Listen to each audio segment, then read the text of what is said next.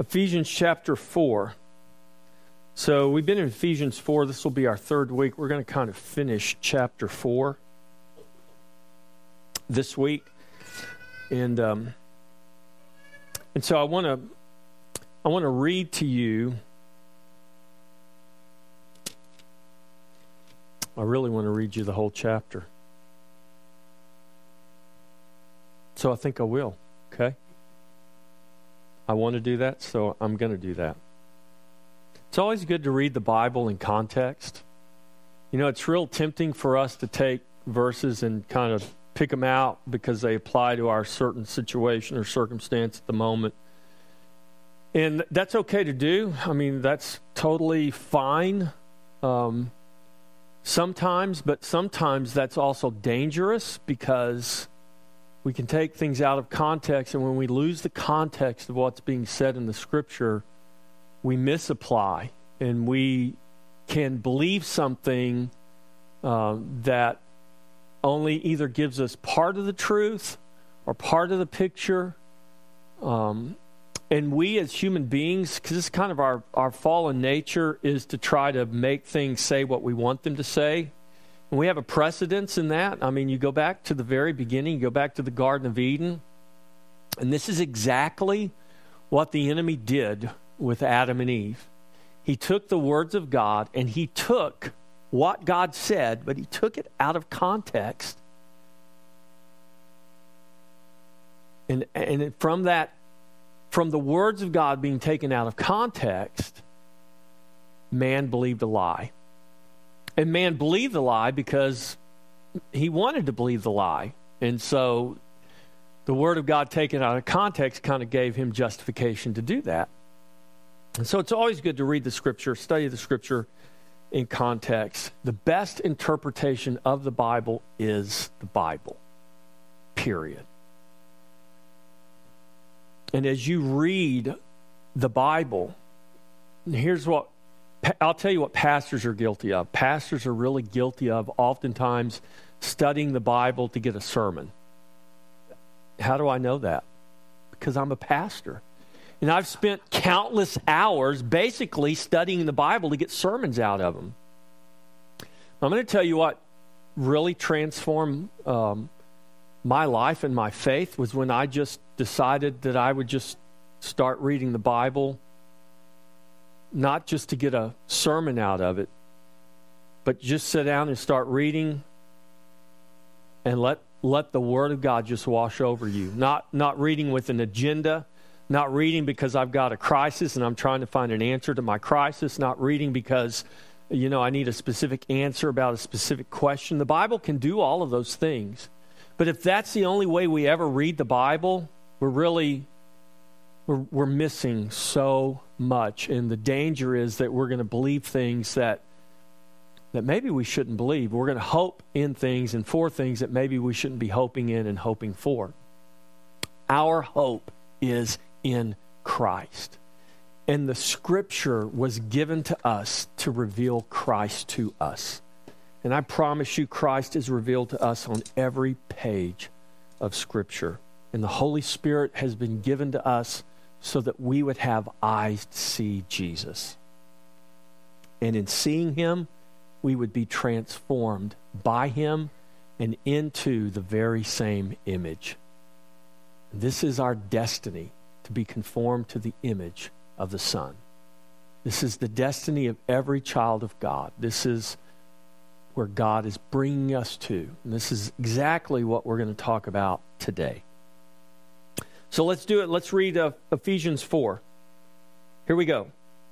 I, therefore, the prisoner of the Lord, beseech you to walk worthy of the calling with which you were called, with all lowliness and gentleness, with long-suffering, bearing with one another in love, endeavoring to keep the unity of the Spirit in the bond of peace. There is one body and one Spirit, just as you were called in one hope of your calling. One Lord, one faith, one baptism, one God and Father of all, who is above all, and through all, and in you all. But to each one of us grace was given according to the measure of Christ's gift. Therefore he says, When he ascended on high, he led captivity captive and gave gifts to men. Now this, he ascended, what does it mean but that he also first descended into the lower parts of the earth? Christ came to us. He who descended is also the one who ascended far above all the heavens, that he might fill all things. And he himself gave some to be apostles, some prophets, some evangelists, some pastors and teachers, for the equipping of the saints, for the work of ministry, for the edifying of the body of Christ, till we all come to the unity of the faith and of the knowledge of the Son of God, to a perfect man, to the measure of the stature of the fullness of Christ, that we should no longer be children, tossed to and fro and carried about with every wind of doctrine, by the trickery of men and the cunning craftiness of deceitful plotting. But, speaking the truth in love, may grow up in all things into him who is the head, Christ, from whom the whole body, joined and knit together by what every joint supplies, according to the effective working by which every part does its share, causes growth of the body for the edifying of itself in love. This I say, therefore, and testify in the Lord, that you should no longer walk as the rest of the Gentiles walk, in the futility of their mind, having their understanding darkened, being alienated from the life of God, because of the ignorance that is in them, because of the blindness of their heart, who being past feeling have given themselves over to lewdness, to work all uncleanliness with greediness. But you have not so learned Christ. If indeed you have heard him and have been taught by him, as the truth is in Jesus, that you put off, concerning your former conduct, the old man which grows corrupt according to deceitful lust, and be renewed in the spirit of your mind, and that you put on the new man which was created according to God in the righteousness and holiness. Therefore, putting away lying, let each one of you speak truth with his neighbor, for we are members of one another. Be angry and do not sin. Do not let the sun go down on your wrath, nor give place to the devil. Let him who stole steal no longer, but rather let him labor, working with his hands what is good, that he may have something to give him who has need. And let no corrupt word proceed out of your mouth, but what is good for necessary edification, that it may impart grace to the hearers. And do not grieve the Holy Spirit of God, by whom you were sealed for the day of redemption. Let all bitterness, wrath, anger, clamor, and evil speaking be put away from you with all malice. And be kind to one another, tender-hearted, forgiving one another, even as God in Christ forgave you. Let me read the next verse, first verse of chapter 5. Therefore, be imitators of God as dear children, and walk in love,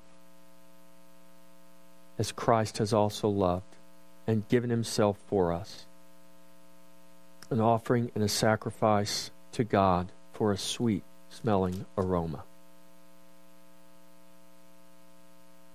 So in Ephesians chapter 4, when we began this, we see here in Ephesians 4 that God through Christ has given to the church gifts for the purpose of bringing us to maturity in Christ. That's what equipping is about. That's what being equipped for the work of ministry, for the building up of the body of Christ. That's what this is about. That we are all on a journey and we're all headed to the same destination. And that is to a perfect man, to the fullness of the measure of the stature of Christ. This is the work of the Holy Spirit through a process that involves all of us and it involves all of life. Amen? Let's pray. Father, we just ask that you would, by the power of your Holy Spirit, take your word, take your gospel, and plant it into our hearts. bring forth as only you can, Lord, a harvest of righteous fruit, that the life of Christ would be made known through the life of his people. Father, we pray that you would do this, because by this you are glorified. And in this process, God, we ask that you would help us find the fullness of your joy, that we would know it, that we would live it, that we would communicate it, and that it would ooze from our life in every way possible for all the world to see, to know that there is one hope, and that hope is in Christ. Amen. So this is the process that involves all of us and all of our life. So there's a process of being equipped. So Jesus gave gifts. Paul says he gave some to be apostles, prophets, evangelists, pastors, and teachers. He did that, he says, so that the body of Christ, so that the saints, it actually says the saints. Now, who's a saint? Well, depending on who you ask, you're going to get a different answer. So, we're going to start a study in February that really is a study of the gospel. So, if somebody asks me, who's a saint, Pastor Jeff? And I would say, are you trusting in Jesus? And if they said yes, I would say, then you're a saint according to the Bible. You're not a saint because you lived some extraordinary life and the Pope or some council gave you a certificate and said, now this person has attained sainthood because of their good works. Because we're not saved by our good works. God doesn't love us because we do good works. He loves us in spite of the fact that we're incapable of doing good works apart from his grace. And he loved us anyways. And when God saves us, when we're born again, when we're made children of God, the Bible calls us saints. So don't read more into that word than you should read into it. Don't read less, but don't read more. To be called a saint of God means something. And it means our life should look a certain way, should be a certain way. That's absolutely true. And the Bible says that the saints, all the believers, pastors included, because when it's all said and done, I may be a pastor, that might be my calling, that might be my gifting for a specific purpose of equipping the body of Christ, but when it's all said and done, we're all under the headship of Jesus Christ. We're all believers, we're all saints. You might not be called to be a pastor, but you're called to be a saint by the grace of God. And as a saint, just like I'm a saint, I am called to the work of ministry. In that work of ministry, so what does it mean? The process of being equipped, that we become and that we make disciples of Jesus. This is the commission Jesus gave his saints. This is what he gave to the church, that we would go and make disciples of the nations. Baptize them, teach them all that he commanded. When does the commandment of Jesus begin? Matthew 1:1? Oh, no, when the words turn red in your Bible? No. Genesis 1:1. So we know from reading the whole counsel of God, Jesus was the person of the Trinity at creation, bringing everything into existence. The gospel begins at Genesis 1:1. The teachings of Jesus, the commandments of Jesus begin at the beginning. And they are throughout the entirety of the Word of God. And if we don't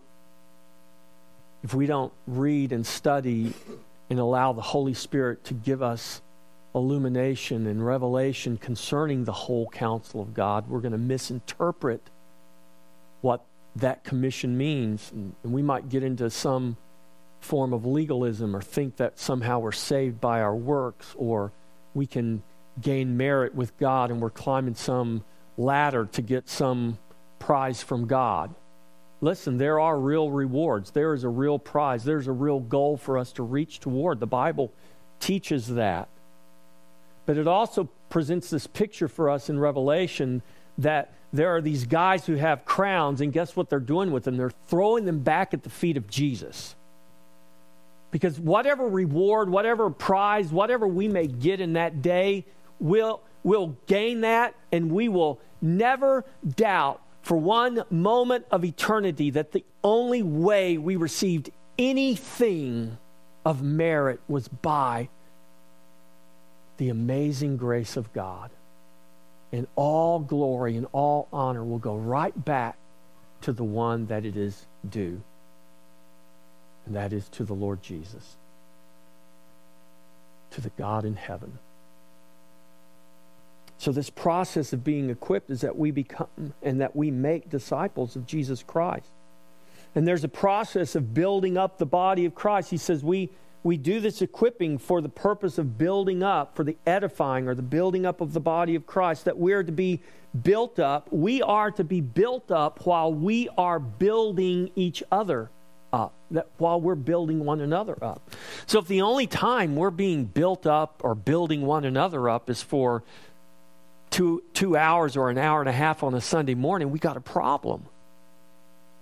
And I believe with all of my heart, this is a very important gathering. It's an important gathering for lots of reasons. The least of which not being that it gives witness to powers and to principalities. It gives witness to your neighbors. That God is such an important part of your life, that the worship God is such an important part of your life, that you set aside specific time, specific place to go and to do that with a specific group of people. But this is not the church because this is the building where the church meets. This is the church because you're the church. You are the people of God. You are the called out assembly that God called out from every tribe, from every tongue, from every nation. And He called you out to make you His child, for you to become His saint. And in becoming His saint, the Bible says you have a responsibility. It's called the work of ministry. When do you do that work? The better question is this: when do you not do that work? Don't ask the question, well, when do I do the work of ministry? The real question is, when do I not do it? The question is not, how do I do the work of ministry? The question is, how do I not do it? We just did a parenting seminar Friday and Saturday. It was awesome because it didn't just apply to parents. It applied to Christians, whether you're a parent or not. It applied to how you relate to people, how you function with people. And you realize that our calling to be the church, our calling to do the work of ministry, it's all encompassing. There's never a time when we're not doing this. Because there's never a time that you're not the church. You're the church in this building. You're the church out of this building. You're the church driving in your car. You're the church in your workplace. You're the church laying in your bed at night sleeping. You're the church feeding your children breakfast in the morning. You're the church mopping the floor. You're the church mowing the grass. You're the church shopping at H-E-B or Walmart. You're the church doing everything you do. Because your life is always giving witness, purposefully, directly, and indirectly. Now, how do we live with that consciousness and that understanding? Man, this is where we pray that God in His grace by the Holy Spirit would begin to give us this understanding. That I don't have some alarm on my phone that goes off and says, remember, you're the church. I mean, if you need to do that, go ahead and do that. But you got to get beyond that. Who you are. It's like worship. Worship's not an action. Worship doesn't begin with an action. Worship begins with an identity. Worship is not what you do. Worship is who you are. And what you do is defined by who you are. You don't change your behavior to become somebody else. Listen, God in His grace has to change you from the inside out. He's got to change you at the very core of your nature. And in that change, then guess what? Things are going to change on the outside. But until they change here, they're not going to change out here. So this is the process. This is a process bringing us to a perfect man. This is what Paul writes here. The equipping of the saints for the building up of the body of Christ till we all come, he says, to the unity of the faith, of the knowledge of the Son of God, to a perfect, to a complete, to a mature man. That's where we're coming to the fullness of the measure of the stature of Christ, as fully mature disciples, as fully mature children. Parents, you have an expectation that your children will grow up to maturity, and it's a right expectation. When God causes us to be born again, there is an expectation that we will grow up to maturity. Now, I said in this parenting seminar Friday night and half the day Saturday, wishing that I would have seen this, about 30 years ago. My kids probably wish I would have too. But I didn't, and that's okay because I trust the Lord. But in watching that, and in realizing, and God does this all the time in all kinds of ways, and we shouldn't dwell on our mistakes, but we should learn from them, right? And so, as I sat there and I took the material in, it was really great. It was amazing and transforming in a lot of ways. As I took that in, though I may have questioned some of the ways I did things, or I might have thought to myself, man, I wish I'd have known that, when my kids were little. I wish I would have practiced that more. What I never did was question my intent as a father, because my intent as a father was always the same. My intent was to raise my children the best way I could, to bring them up in the fear and the admonition of the Lord. And yeah, I can look back and you can look back and we can see our mistakes, but our heart was to do the right thing. Now, that's coming from who? That's coming from me. I'm telling you, this is what I'm thinking. Well, who am I? Well, the Bible says I'm a fallen sinner. Jesus said, hey, if you earthly dads know how to give good gifts to your children, and you're just sinful, how much more your heavenly Father? So I'm thinking, man, here I am with all my failures, with all my frailty, with all my fallenness. And my heart was to raise my children in love and bring them to the place of maturity. If that's my heart as a fallen member of the human race, yes, redeemed by the grace of God, but still fallen, still imperfect, still prone to failure, to sinfulness, man, parents are just as selfish as their kids are.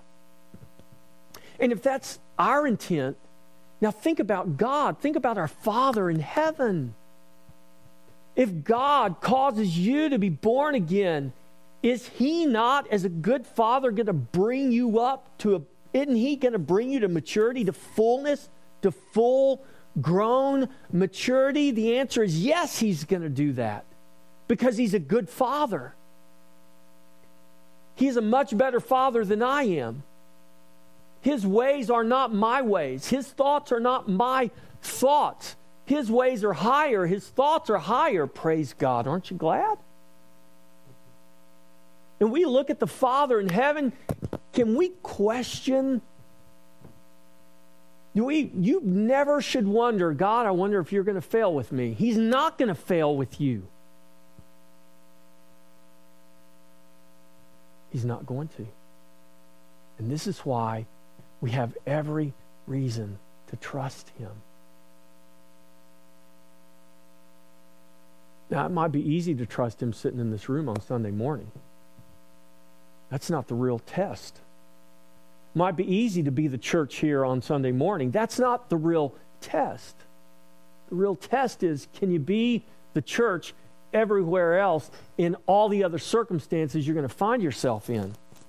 This is the process. This is the work God is doing in us in all of these ways. So there's a process growing us up in all things into Christ, Christ who is the head of the body. That the whole body is working and growing and building itself up and functioning together in love, giving glory to God. This is the process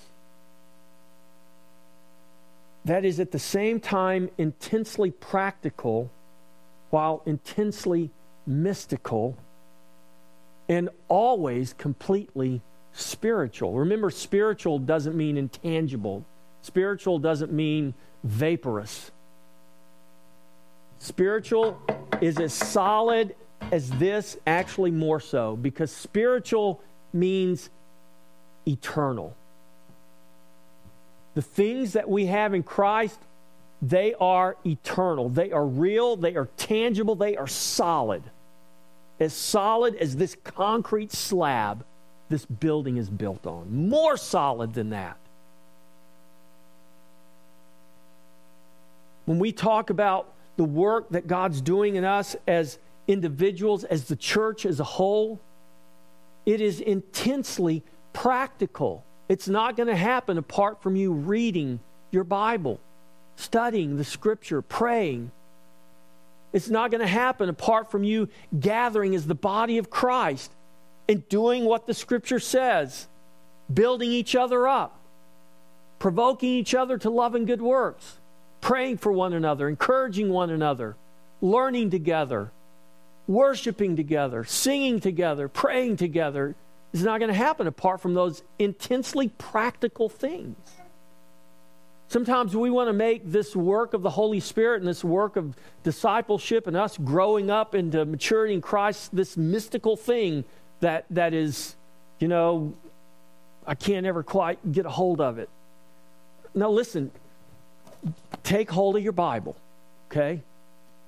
Just grab it in your hand, break it open, and let it begin to do its work. It's the inspired, powerful Word of God. Yeah, but Pastor Jeff, I don't understand it when I read it. When I told my algebra teacher that in school, she didn't say, "Oh, well, sorry. Well, I guess I'll just give you an A and you don't have to worry about the rest of the class." She said, "Well, go back and do it again until you do understand it." Because here's the thing, it's not about you having a carnal understanding. It's about you first inviting, wanting, desiring, being desperate for God to do a work in your heart. And you continually washing your mind with this Word. And before you know it, the hardness that was there is gone. And that Word is beginning to soak in and fill you and change you and transform you by the power of the Holy Spirit.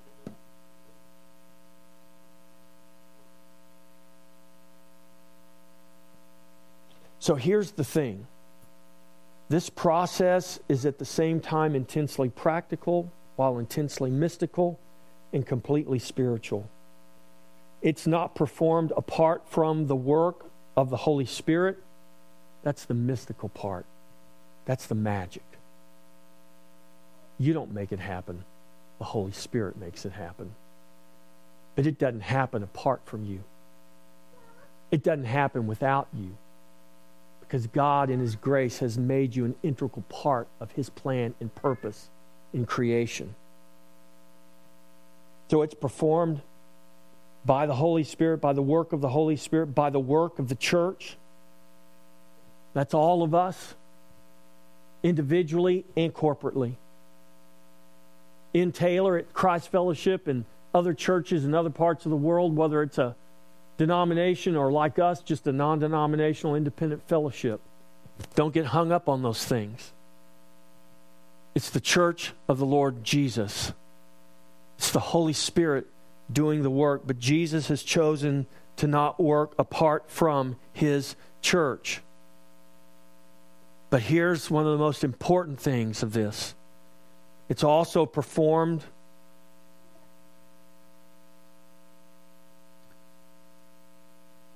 in the life we live in the midst of a fallen world and a fallen humanity. Have you guys, I don't know if it's you, if it's just me, but have you guys noticed that it's not just good things that happen to us?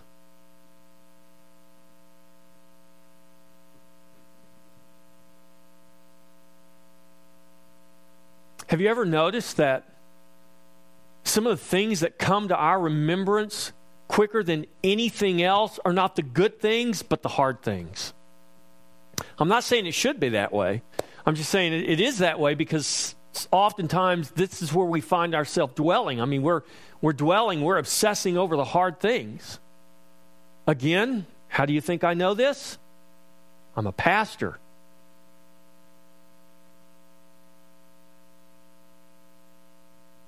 We all experience the fallenness of this world and the fallenness of humanity in ourselves and in the people and the relationships all around us. I know some of you could tell some really good stories about that. And it's true. So this is the highest calling and the greatest work that can be done. This is the work that God is doing in His children of bringing them to a place of fullness and maturity. He's made you, He's made me part of that work. He's doing that work in us. He's doing that work through us. It's a calling each one of us have as saints of God. As a child of God, if you count yourself today a child of God, this is what you are called to. You're called to this work of the ministry. You're called to build up the body. You're called to be built up, and you're called to build up others. You're called to be a disciple. You're called to make disciples. You're called to give glory to Jesus Christ. It doesn't start here. It doesn't end here. It starts by the grace of God, and it never ends by the grace of God. It permeates every aspect of our life as believers. So the gospel is to be preached. It's to be taught. We're to read it. We're to write it. We're to pray it. We're to sing it. We're to speak it. But most importantly, we are to live it. The power of the gospel is most clearly revealed through the power of a transformed life. We can talk about the power of the gospel all day long, and it's powerful. But the gospel's power is most clearly seen through the transformation that it produces in the life of God's people. Now, I want to warn you to never, ever measure the power of the gospel by the measure of transformation you see in someone's life. That would be a very grave mistake to make. Because the power of the gospel is, period. It is powerful. It is the power of God to salvation. So the power of the gospel is inherent and it is without question. It's powerful whether you see it or not. And we could turn all the lights off in this building. We have no windows in here. It would be pitch black. It would be hard for you to see your hand in front of your face. But I promise you, if you went over to that little socket over there and took the plate off and pulled the wires out and grabbed those wires, though you couldn't see see the power, I promise you would know there's power. And if you survived, you would live to tell the story. And if you didn't survive, well, you can tell your story to Jesus. So the power of the gospel is not measured by what we can see, but the power of the gospel is most clearly revealed when we see a life transformed. And this is why God commands us to preach, to teach, to read, to write, to pray, to sing, to live the gospel, because God is not just changing lives for two hours on a Sunday morning. God is changing lives 24/7 from here to eternity. And He's doing it in ways that you and I sometimes can see, but very often in ways we can't see. But as children of God, as people of faith, we should never wonder whether God is working and whether God is moving. Because He never stops working, He never stops moving, He never stops bringing His body, His children, to this place of maturity and fullness. So we live the gospel. We're reading through Psalm 119 on Wednesday nights.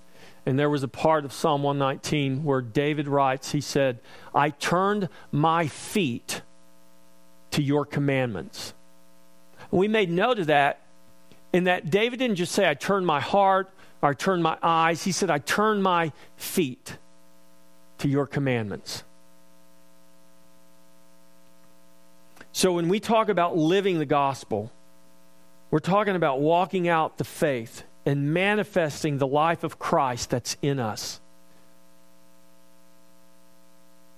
So Paul says, you are God's field. Jesus said the word is the good seed. Where does the farmer plant its seed? He plants it in a field.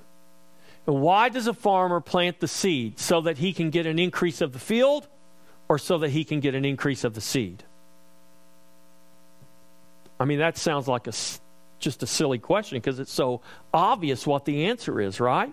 Yet we often live our lives as believers as though we're trying to get an increase of the dirt. We're planting seed out there and it's about the dirt increasing. It's about me increasing. And the Bible is teaching us it's not about you increasing, it's about Christ. This is all about Jesus. But here's the good news. As Jesus increases, as the life of Christ is made manifest and revealed, and the knowledge of the glory of God fills the earth, what's happening to us? Man, we are experiencing the fullness of His joy. We are experiencing the love, the peace, the joy, the fulfillment that we will never gain any other way. And so let's look at some intensely practical things that Paul writes for us here in his letter to the Ephesians. This is what he's saying. He's saying, look, you guys are not children. You're to grow up.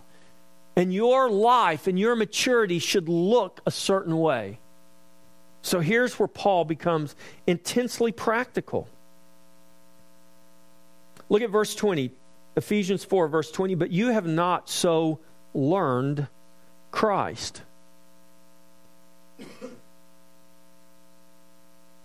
What does that tell? What does that tell you? There was some learning that took place.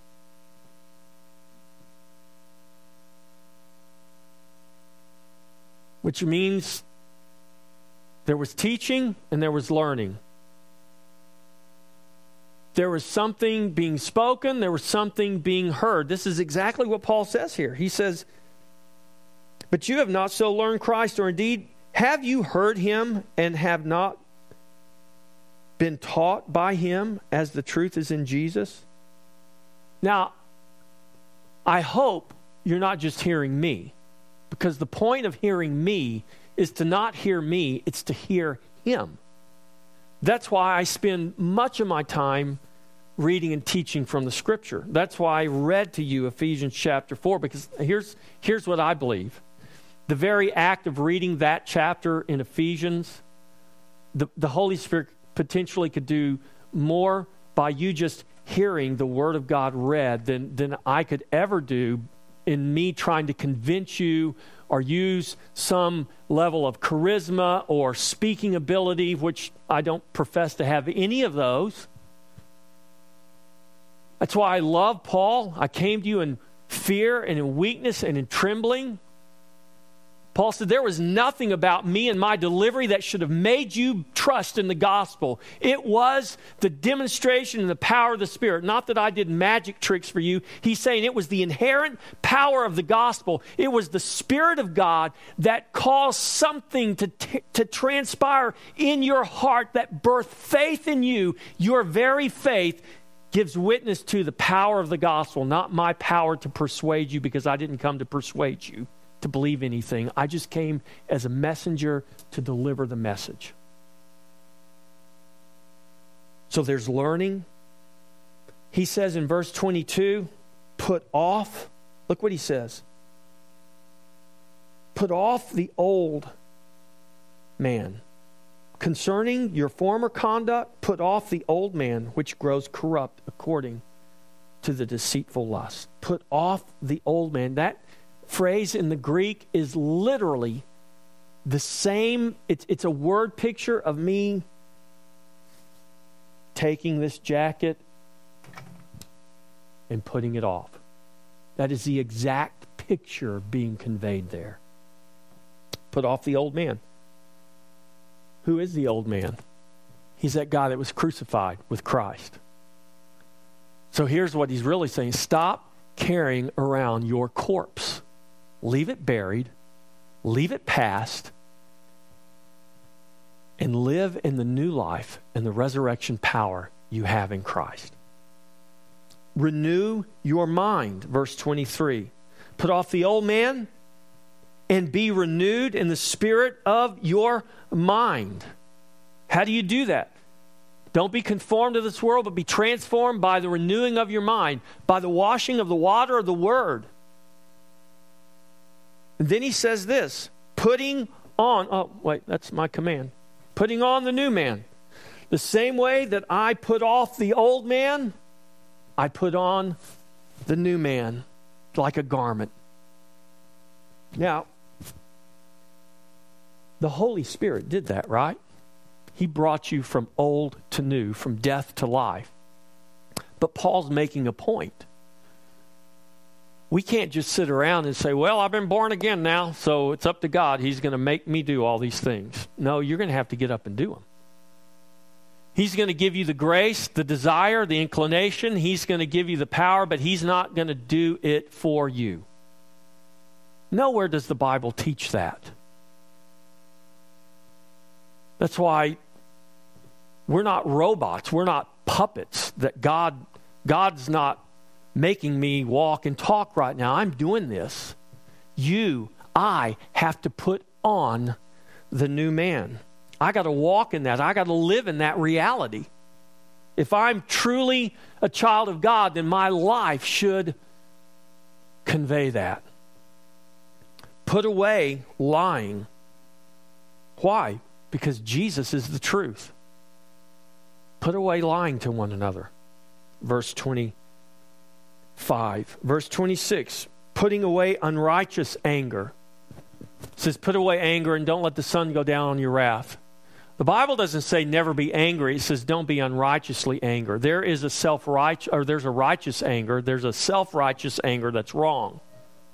We need to be really careful. My advice would be try not to live and walk in anger, because it's too easy to get over into unrighteous anger. But we should be righteously angry at sin. We should be righteously angry at those things that oppose God, that rise up.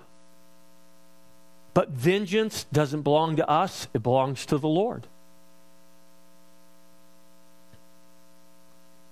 Verse 27, giving no place to the devil. That means you can give place to him. So the Bible says don't do that. Don't give place to the devil. Unrighteous anger is one way you can do that. Lying is a way you can do that. Putting on the old man, putting off the new man is a way you can do that. I get frustrated and say, to heck with it all. I'm just going back to the old ways. You do that, you're giving place to the devil. And your flesh doesn't need any help. It's a big enough enemy of you without the help of the devil. You tracking with me? Verse 29. Working with our hands, no longer stealing, but giving. Don't steal, give. You don't have anything to give? Go to work and get something so that you can give to those in need. Do you see the intensely practical application of this mystical reality that the Holy Spirit is doing this work in us? And He's using everyone and everything around us. The good, the bad, the ugly, the beautiful, the bitter, the sweet. He's using it all. It's glorious. Putting away corrupt speech. Verse 29. Speaking what is good for necessary edification, imparting grace. That our speech would impart grace. We do that with our children, and our children don't think our speech sounds very graceful sometimes because we're telling them to do things that they don't want to do, or we're preventing them from doing things that they want to do, but it's necessary for their edification, for their building up, for their growing up. If we let our kids do everything they wanted to do, they probably wouldn't make it to grown-ups, right? So we don't do that. So this doesn't mean... This is why one of the most loving things God can tell us is no. But we all know from experience, and because we were all children at one time, and we can remember these episodes when we wanted our parents to say yes, and we couldn't understand why they wouldn't say yes. And then you grow up and you have your own kids and you realize, man, some of the most loving things my parents ever did was say no to me. But it didn't feel very loving at that time. That's graceful speech. That's edifying speech. It's not judged based on how it makes us feel. It's judged based on what the result of that speech and what's implying is going to be. Living consistent with the seal of our redemption. Don't grieve the Holy Spirit, Paul writes. What does that mean? He says the Holy Spirit is the one who has sealed you for the day of redemption. The seal of our redemption is the Holy Spirit. That means you live right now with the seal of God on you. If you're a child of God, if you're a born-again, blood-bought, redeemed child of God, the Spirit of God has put His seal on you. You can't see it. I can't see it. But God knows it's there. And Paul says if you're professing faith in Christ, if you profess to trust in Jesus, you've been sealed with the Holy Spirit. So let your life bear witness of the seal that you bear. Because though you might not be able to see it, here's what he says in the 3rd chapter of Ephesians: powers and principalities in heavenly places, they know whether you're sealed or not. And when they look at the seal on you, what is your life communicating to the powers and the principalities? What witness are you giving to them? Does your life make a mockery of who God is, or does your life give witness to His glory and His grace? Doesn't mean we live perfect lives, because we don't. But what a beautiful picture of God's grace when we can admit, hey, I blew it. Whether it's to our children or whether it's to our brothers and our sisters, say, you know what? I'm sorry. I blew it. My attitude, my voice, my actions were sinful. Would you forgive me? That's a witness to powers and principalities. Because all the devil knows is anger and bitterness and wrath and vengeance, and he wants to just give everybody what's due them. Tarnish the glory of God. And when we operate in the grace of God, man, there is no greater witness of God's glory. Living consistent with the seal of our redemption, not grieving the Holy Spirit. Let all these things, he says, be put away from you. Let bitterness be put away from you. Bitterness as opposed to kindness, because there's nothing kind about bitterness. Let wrath be put away from you as opposed to tenderheartedness. Wrath comes from a heart of bitterness, and it's hard. He says, put anger. This is lasting, chronic resentment as opposed to forgiving one another. Put it away. Clamor. It's the outcry or the loud, angry outburst that comes. See, all these are progressive. Bitterness in the heart produces wrath, produces anger, this resentment we live with. And from that, we have these outbursts of wrath. And that turns into what the Bible calls evil speaking or slander. The Bible says, put it away from you. And then Paul ends that section with this: with all malice. The word malice very simply means evil.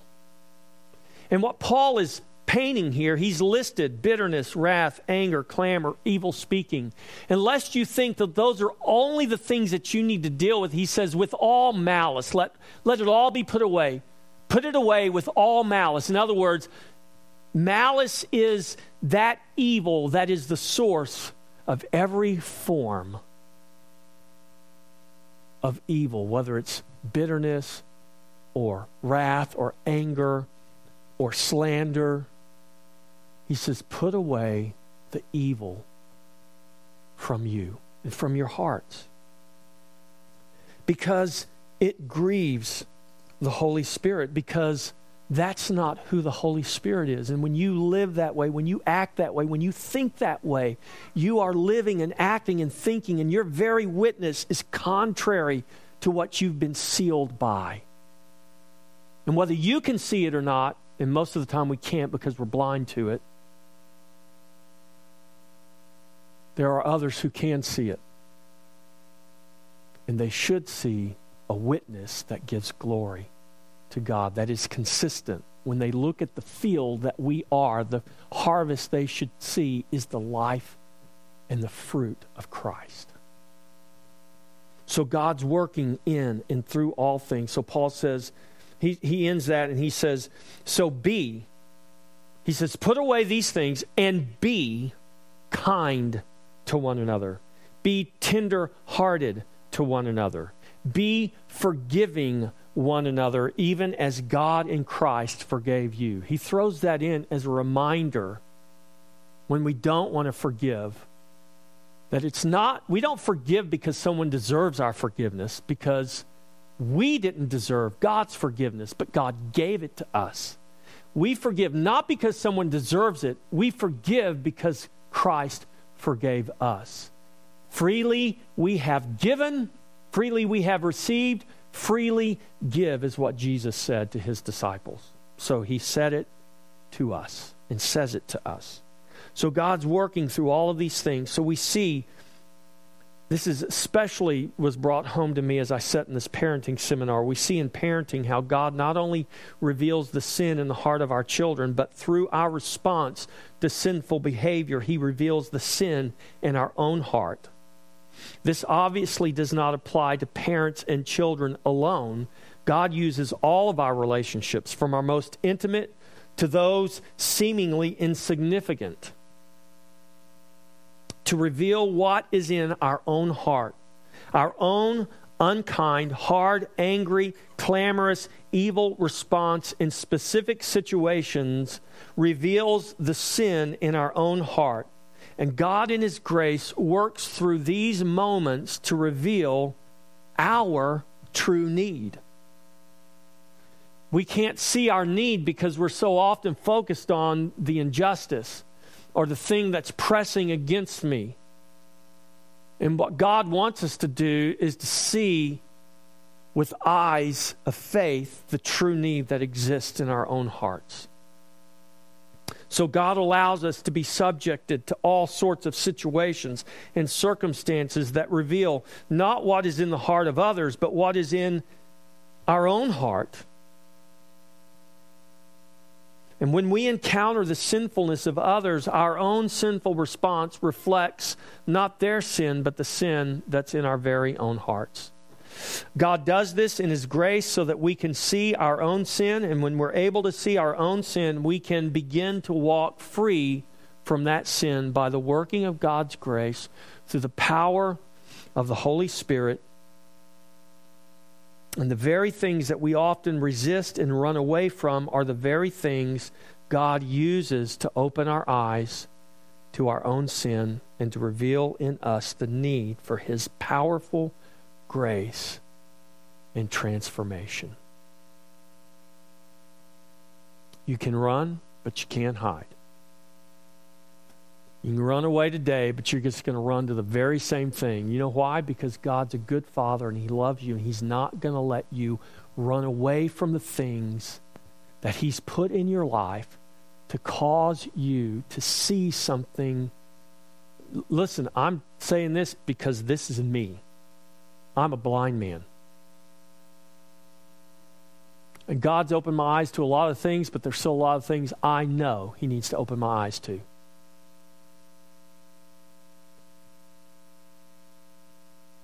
And what didn't feel like the grace of God, what didn't look like the grace of God, was absolutely the grace of God, because God loved me enough. Let me just be personal for a moment. God loved me enough to reveal my blindness and my sinfulness so that there could take place a work of transformation.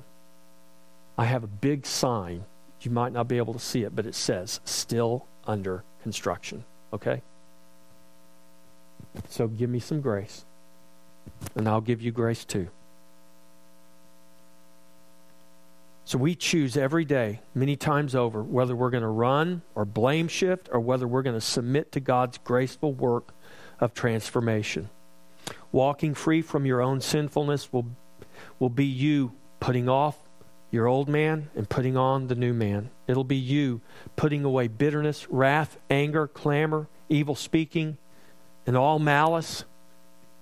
It's going to be you. It's going to be me being kind and tenderhearted and forgiving to one another.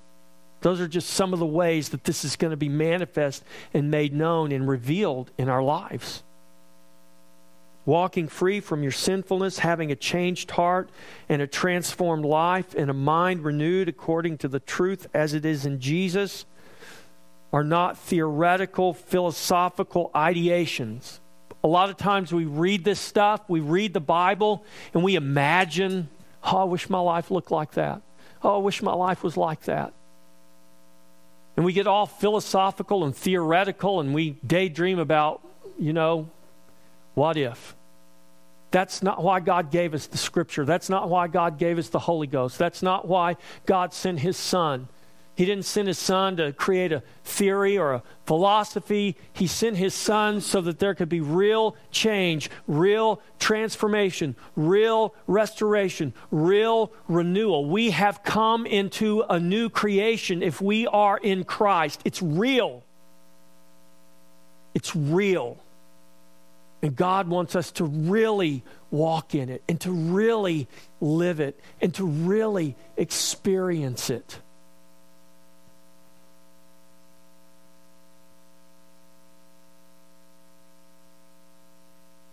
It's real, on the ground Christianity. It's who the church is called to be in the grit and the grime and the mess of everyday life. But it's filled with the wonder and the awe of His love and joy and peace, the beauty of holiness. This is God making all things beautiful in His time. This is beauty for ashes and grace upon grace. This is Christ.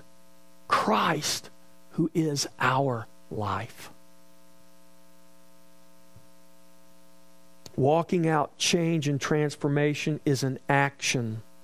It's what we do and what we think because it is who we are in Christ. It's turning our heart and turning our feet toward the Lord. It's our identity. Before it's ever what we do, we have to understand, we have to know, we have to get this revelation. This is who we are. It's our identity. And out of that identity will come our life. It becomes our walking, our talking, and our living. So I challenge you the same way Paul challenged the Ephesians, and the Holy Spirit challenges us. Therefore, be imitators of God as dear children. Walk in truth, walk in love, walk in freedom, walk as children of light in the Lord. Amen. Let's all stand.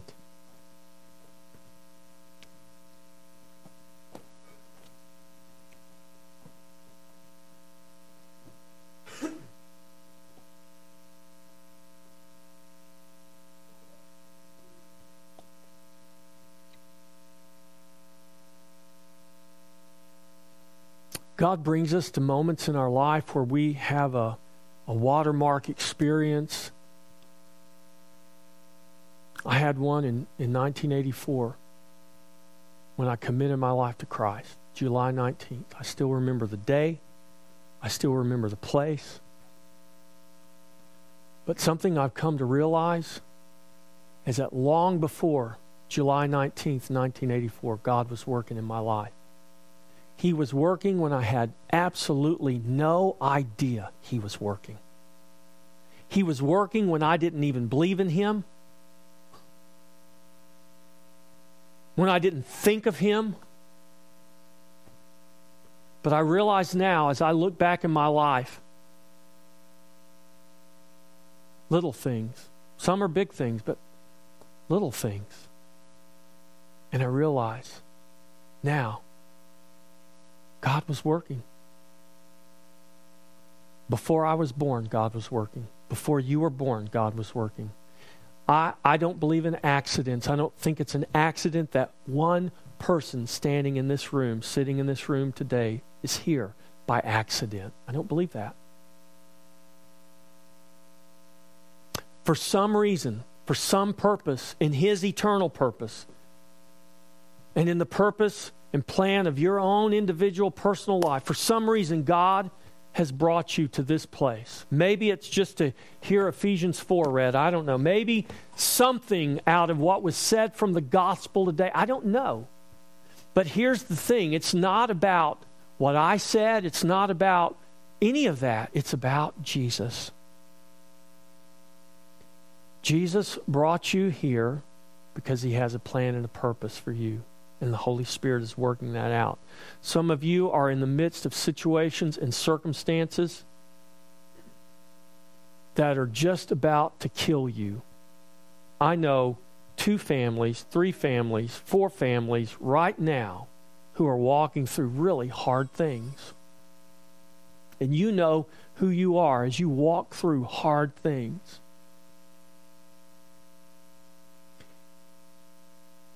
You don't walk alone. Christ is with you.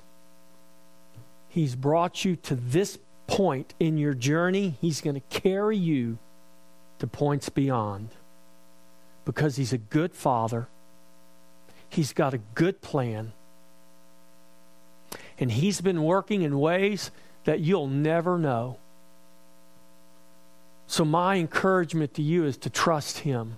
Even when it doesn't seem like He's working, when it doesn't feel like He's working, when it feels like you're going backwards, trust Him.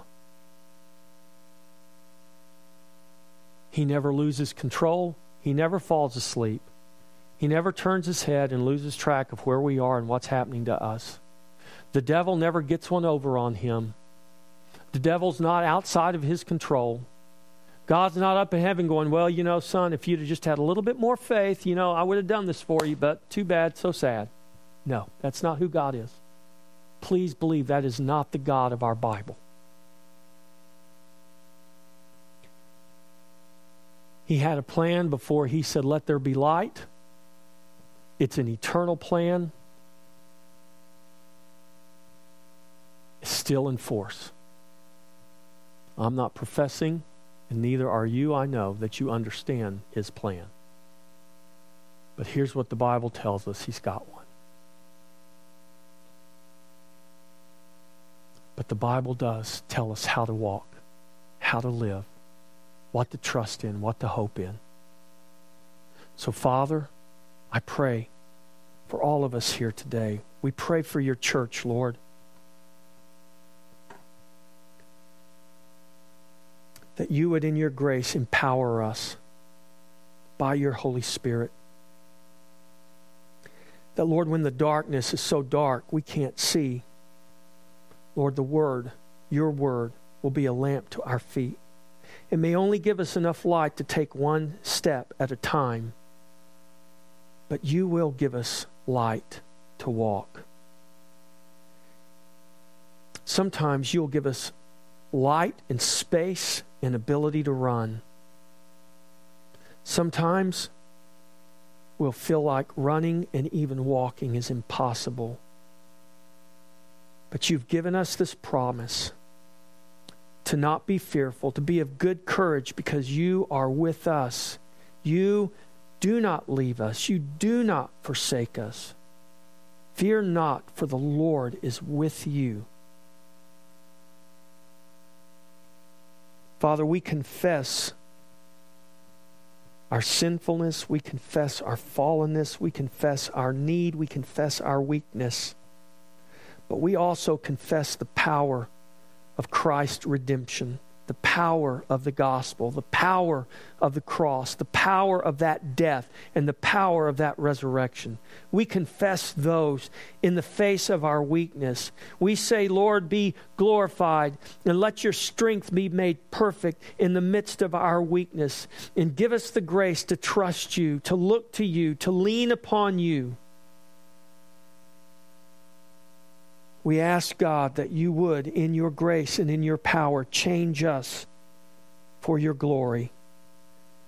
Give us grace to walk in truth, to walk in love, to walk in freedom from our sinfulness and our old nature, and to walk as children of light in the Lord, that our lives would bring glory and honor to your name. They will, because you promised they would. Because your glory is the end of all things. And when all is said and done, your glory will remain. Give us eyes to see it now. From here to eternity, we pray in Jesus' name. Amen.